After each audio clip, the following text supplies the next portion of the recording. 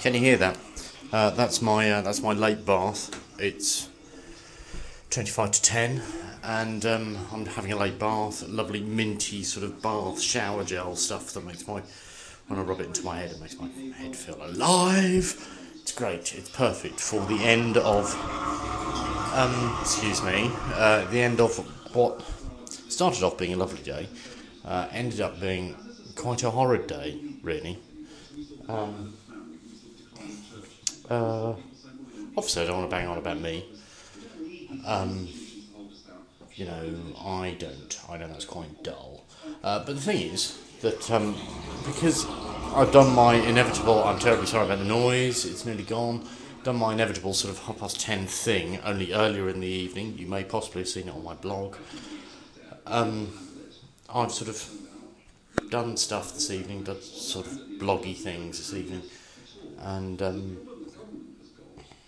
clashed antlers with people on Twitter. It's never good, is it? And the result of all this is that I've sort of ended the day, feeling even more worse than I did at around about 6 o'clock in the evening. Anyway, I've ended up listening to, whilst in the bath, listening to Free Thinking, the debate about can governments make us happy. Here it is.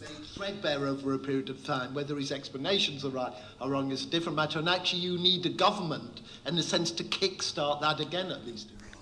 All sounds very worthy, doesn't it? It's lovely, it's brilliant. It's what I heard with a student, sort of blogger, journalist lass in the Sage Gateshead on Sunday. It was quite hard work, in fact.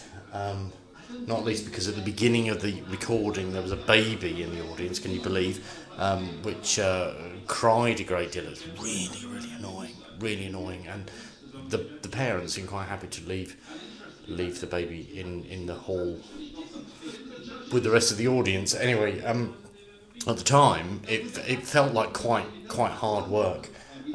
Up until the point that Philip Dodd, the host and a fairly regular presenter of Nightwaves, sort of reined both contributors in, and from that point on during the recording, I just thought, oh, thank God he's here, because actually he suddenly made it considerably more interesting to listen to. So here am I in the bath, listening to this, trying desperately to unwind after a slightly challenging day, and I'm listening to this broadcast and thinking exactly the same thing, that in the first 15 minutes of the broadcast I'm thinking, oh God, this is hard work, and then Philip Dodds interrupts and goes, oh, we need to rein all of this in, and suddenly it becomes really interesting. My point is that actually I'm probably preaching to the choir, but this stuff on Radio 3, I know I bang on about it a great deal, but this stuff is really, really good. This is proper BBC stuff. This is done by people who don't get very much of a shout out, really. It's much better than Radio 4. Radio 4 is just about being clubbed over the head by current affairs and news, which is all valid, don't get me wrong. I'm not having a go at Radio 4 or any other colleagues. It's just that Radio 3 is just more me, and I think more people, not too many people, but more people should listen to it more and value it more, and